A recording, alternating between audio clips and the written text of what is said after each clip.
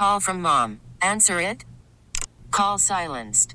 Instacart knows nothing gets between you and the game. That's why they make ordering from your couch easy. Stock up today and get all your groceries for the week delivered in as fast as 30 minutes without missing a minute of the game. You have 47 new voicemails. Download the app to get free delivery on your first 3 orders while supplies last. Minimum $10 per order. Additional terms apply. Listen to every MLB game live. In the deep left center field, it is high, it is far, it is gone. Stream minor league affiliates. The Midwest League home run leader. And watch the best baseball highlights and look-ins on MLB Big Inning.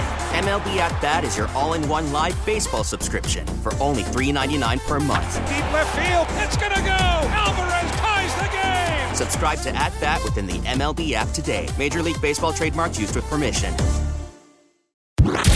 This is WWJ All Local.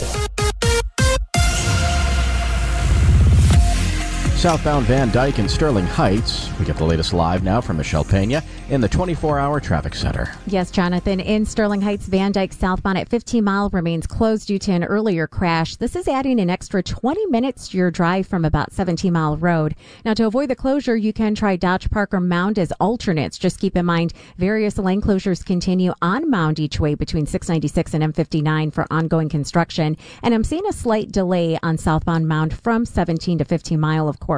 Another area to avoid because of this is on Shaner. Do not use that as an alternate. 2 separate crashes reported southbound, one at Utica Road and another reported at 14 Mile. Again, Van Dyke southbound at 15 Mile closed due to an accident. More updates coming up at 7:08 from the WWJ Traffic Center.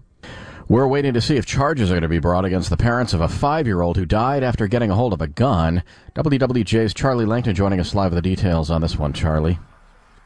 Well, good morning, Jonathan. That's right. Charges could be brought as early as today against the parents of a 5-year-old boy who found an unsecured gun Saturday afternoon and then shot himself while he was jumping on his bed. The parents of the child were not home in the area of Greenfield and McNichols when the shooting occurred, and there were 5 other children left alone in that home. The Child Protective Services removed the children, and charges could, and the parents could face charges of neglect because of those kids, in addition to the charge of leaving that unsecured gun alone when there are minors in the home. Reporting live in Detroit, Charlie Langton, WWJ News Radio 950. It is an update to a high-profile case in the city of Detroit. Police confirming that a person of interest has been taken into custody in connection with the death of Jewish leader Samantha Woll. This is the second person of interest Detroit police have taken into custody. The first was released after being held for 72 hours. 40-year-old Woll, the 40-year-old, was stabbed to death on October 21st inside her home in the Lafayette Park neighborhood. She was the president of a downtown synagogue. Police have not found any evidence linking the case, though, to anti-Semitism or a hate crime. Well, how can the Lions win against some of the best teams in the NFL and then lose to one of the worst? 2 reasons. Sure, the pass rush has been anemic and their secondary questionable, but that's been the case for most of the year. It's been the offense that has carried this team, but lately the offense has faltered. Led by quarterback Jared Goff, arguably one of the top 5 quarterbacks in the league until about a month ago. In the last 4 games, he's had a part of 9 different turnovers, and he has a history of not playing well in cold weather, like yesterday in Chicago. Also, wide receiver Amon-Ra St. Brown, one of the top possession receivers in the game, he's had a couple down games in a row. Look, even the 49ers have lost 3 straight at one point. The Eagles have now lost 2 in a row, so it's not the end of the world, but yes, these are the Lions with their, shall we say, checkered history. Jeff Lesson, WWJ News Radio 950. A retail giant has reportedly been offered a multi-billion-dollar buyout. National real estate firm Arkhouse Management and Brigade Capital Management offered to buy Macy's for $5.8 billion, according to the Wall Street Journal. This comes after sales have slumped over the past year as the giant retailer struggles to keep up with online competitors. Kohl's faced a similar takeover bid in 2022. The last Federal Reserve meeting of the year is scheduled with likely no change in interest rates, but what about 2024? Ancora Managing Director David Sowerby says 2024 is shaping up to be a positive economic year. Inflation's lower, interest rates are lower, inflation-adjusted after-tax income is growing about 3%. That's probably the most important component to watch. I think it probably ends up being a better-than-average year for the consumer, particularly in the first half of the year. We still haven't eliminated that recession discussion. Sowerby says inflation rates are running around 3% and could go lower. Well, 2 tickets purchased in California matched all 6 numbers to win Friday night's $396 million Mega Millions jackpot. The Powerball jackpot's still up for grabs. Tonight's jackpot worth an estimated $477 million. It's got a cash value of $299 million. When tonight's numbers are drawn, you'll hear them right here on WWJ shortly after 11 p.m. A shocking report reveals that one Michigan city didn't get rid of their guns after a buyback event. 68 guns were collected in a buyback event in Flint in September. According to a New York Times article, those guns were supposed to be incinerated but never were. The article claims the guns were given to a private company that resold them. The article doesn't say which company got the guns. Michigan Senator Mallory McMorrow responded to the article, calling it appalling. She says her office will be in contact with Michigan State Police to get more information into who knew about the vendor. The Detroit Police Department is being applauded after how quickly they responded to a house fire this morning. The home went up in flames near Schaefer. It's being considered an abandoned home as nobody was inside and nobody got hurt. But it is a total loss. The houses in the area are close together, and a quick response by the Detroit Fire Department prevented other homes from going up in flames.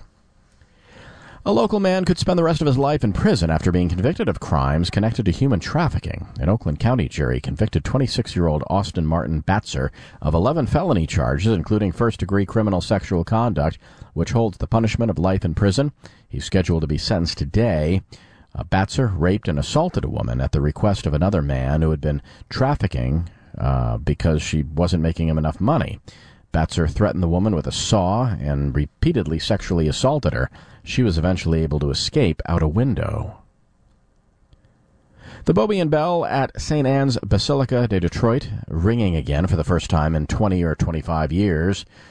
Monsignor Charles Kosanke says restoration and repair of the bell, donated by the Bobian family back in 1848, is complete, and it's no longer feared to possibly drop and fall through floors all the way to the basement. The bell has also been modernized, with the bell now holding steady and the clanger doing the swinging, but not in the way that it used to be done. Originally, to ring a bell like that, you just pulled a rope, right, and it would go back and forth. The concern is that also puts pressure on the tower structures. So now what they do today, the bell doesn't swing. It's the instrument inside that swings and goes against the bell. And now since we're in the 21st century, I'm going to be able to control the Bobian bell from my phone on an app. And Monsignor Chuck says that the Bobian bell rang just before Sunday's noon mass. A weekly check of gas prices in Michigan. It's another decrease for drivers, down 9 cents from a week ago, with drivers paying an average of $3.11 per gallon, which is a new 2023 low. According to AAA, Metro Detroiters are seeing some of the lowest prices at an average of $3.08 a gallon. AAA says if oil prices remain low, drivers can expect gas prices to stay down during the holiday season. For the latest news plus traffic and weather together on the 8s, tune to AM 950. Follow WWJ on our Odyssey app or ask Alexa to play WWJ News Radio 950. We get it. Attention spans just aren't what they used to be. Heads in social media and eyes on Netflix. But what do people do with their ears? Well, for one, they're listening to audio. Americans spend 4.4 hours with audio every day. Oh, and you want the proof? Well, you just sat through this ad that's now approaching 30 seconds. What could you say to a potential customer in 30 seconds? Let Odyssey put together a media plan tailor-made for your unique marketing needs. Advertise with Odyssey. Visit ads.odyssey.com.